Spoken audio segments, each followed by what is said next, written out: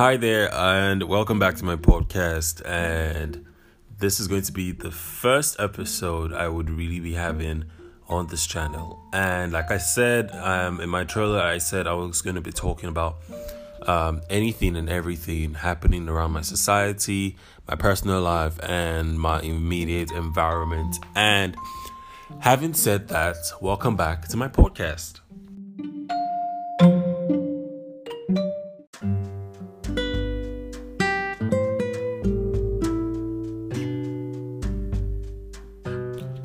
So today I am going to be talking about a recent experience I have had with the police. A couple of days back, while I was trying to leave my house, I could actually see different police units. I think that's the best word, units. They were basically moving in different badges, and a couple of them would actually just come out from their cars and stop random young guys around my environment, try and just ask them very random questions that were really annoying. And some of the people I even saw ended up getting into the police car, more like they were detained.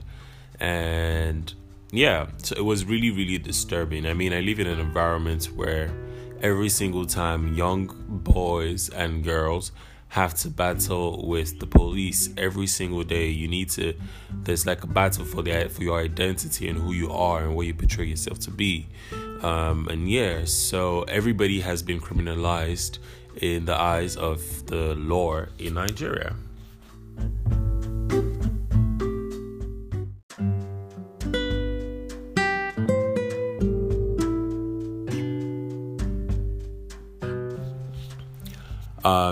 So I'm going to be sharing my experience with the Nigerian police, and I'll be using a particular experience that happened on the 23rd of July.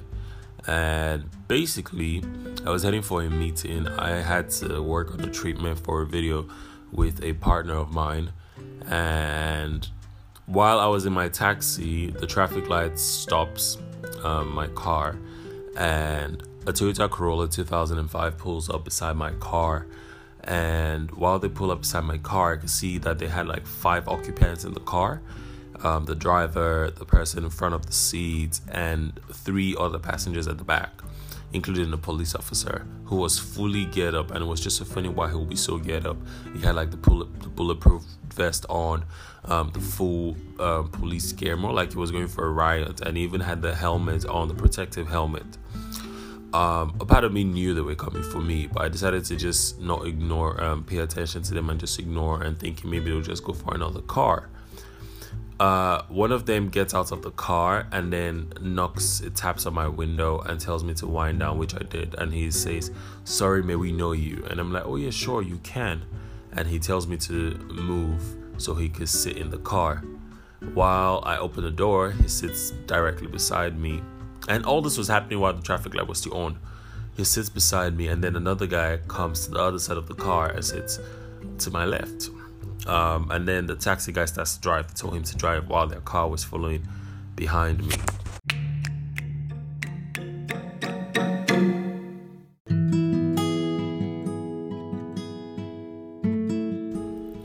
So both of them get into my car, and then they instructed the driver to move while their car followed at the back.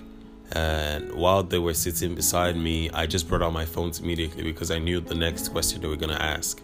And I gave both of them my phones. And while I was giving the guy to the right my phones, I gave him my password immediately before he could even ask. And the guy to my left says, "Oh, why is this so easy for you to give us your password?" And I told him I have nothing to hide. And I told him I also have a laptop in my bag in case he wants to search for any incriminating evidence. And he says, "Oh, not a problem." And he told me, "Please put your eyes on me." And then he looks at me, and then he starts to search my bag and every single thing, and he's putting his hand in every single zip he could find. Fast forward, my iPhone dies, and then the second phone is with the police officer, so he starts to search the second phone. But he could tell there was nothing to see on the second phone, so I guess he just got so bored. Then the other police officer to my left decides, "Okay, you know what, I want to search your pocket." He told me to empty my pockets myself and all that kind of stuff. Now, finally, after we had moved forward a bit, they told all of us to park so they could search me properly. But the police officer to my left, I'm guessing that was their superior, had a feeling that I was very legit because I had cooperated so easy and I knew I had nothing to hide. So he goes, okay, you know what, let's let him go. He's being very cooperative, so it's obvious he's a legit person. And they could actually even see a couple of my jobs in the car because I had gone to pick up a print. So a couple of things around me could actually just validate that, oh yeah, I was a legit business owner. And then they let me go. But it was a very, very scary experience.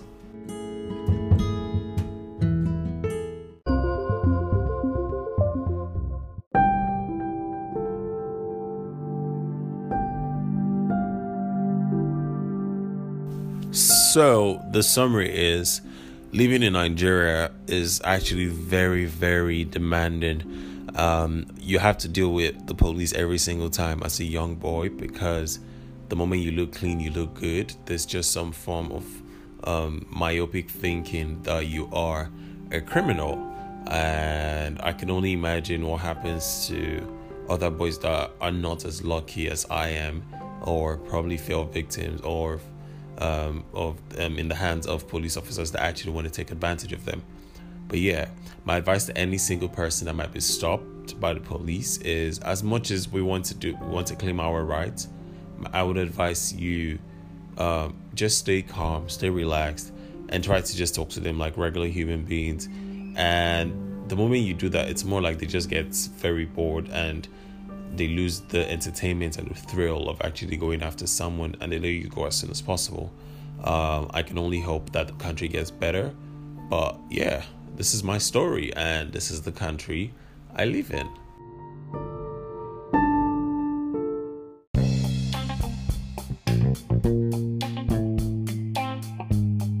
So thank you for listening to my podcast today. And if you've had similar stories as such, feel free to hit me up and just tell me how you feel. You can also follow me on my social media handles at Way the Creator, WEY the Creator.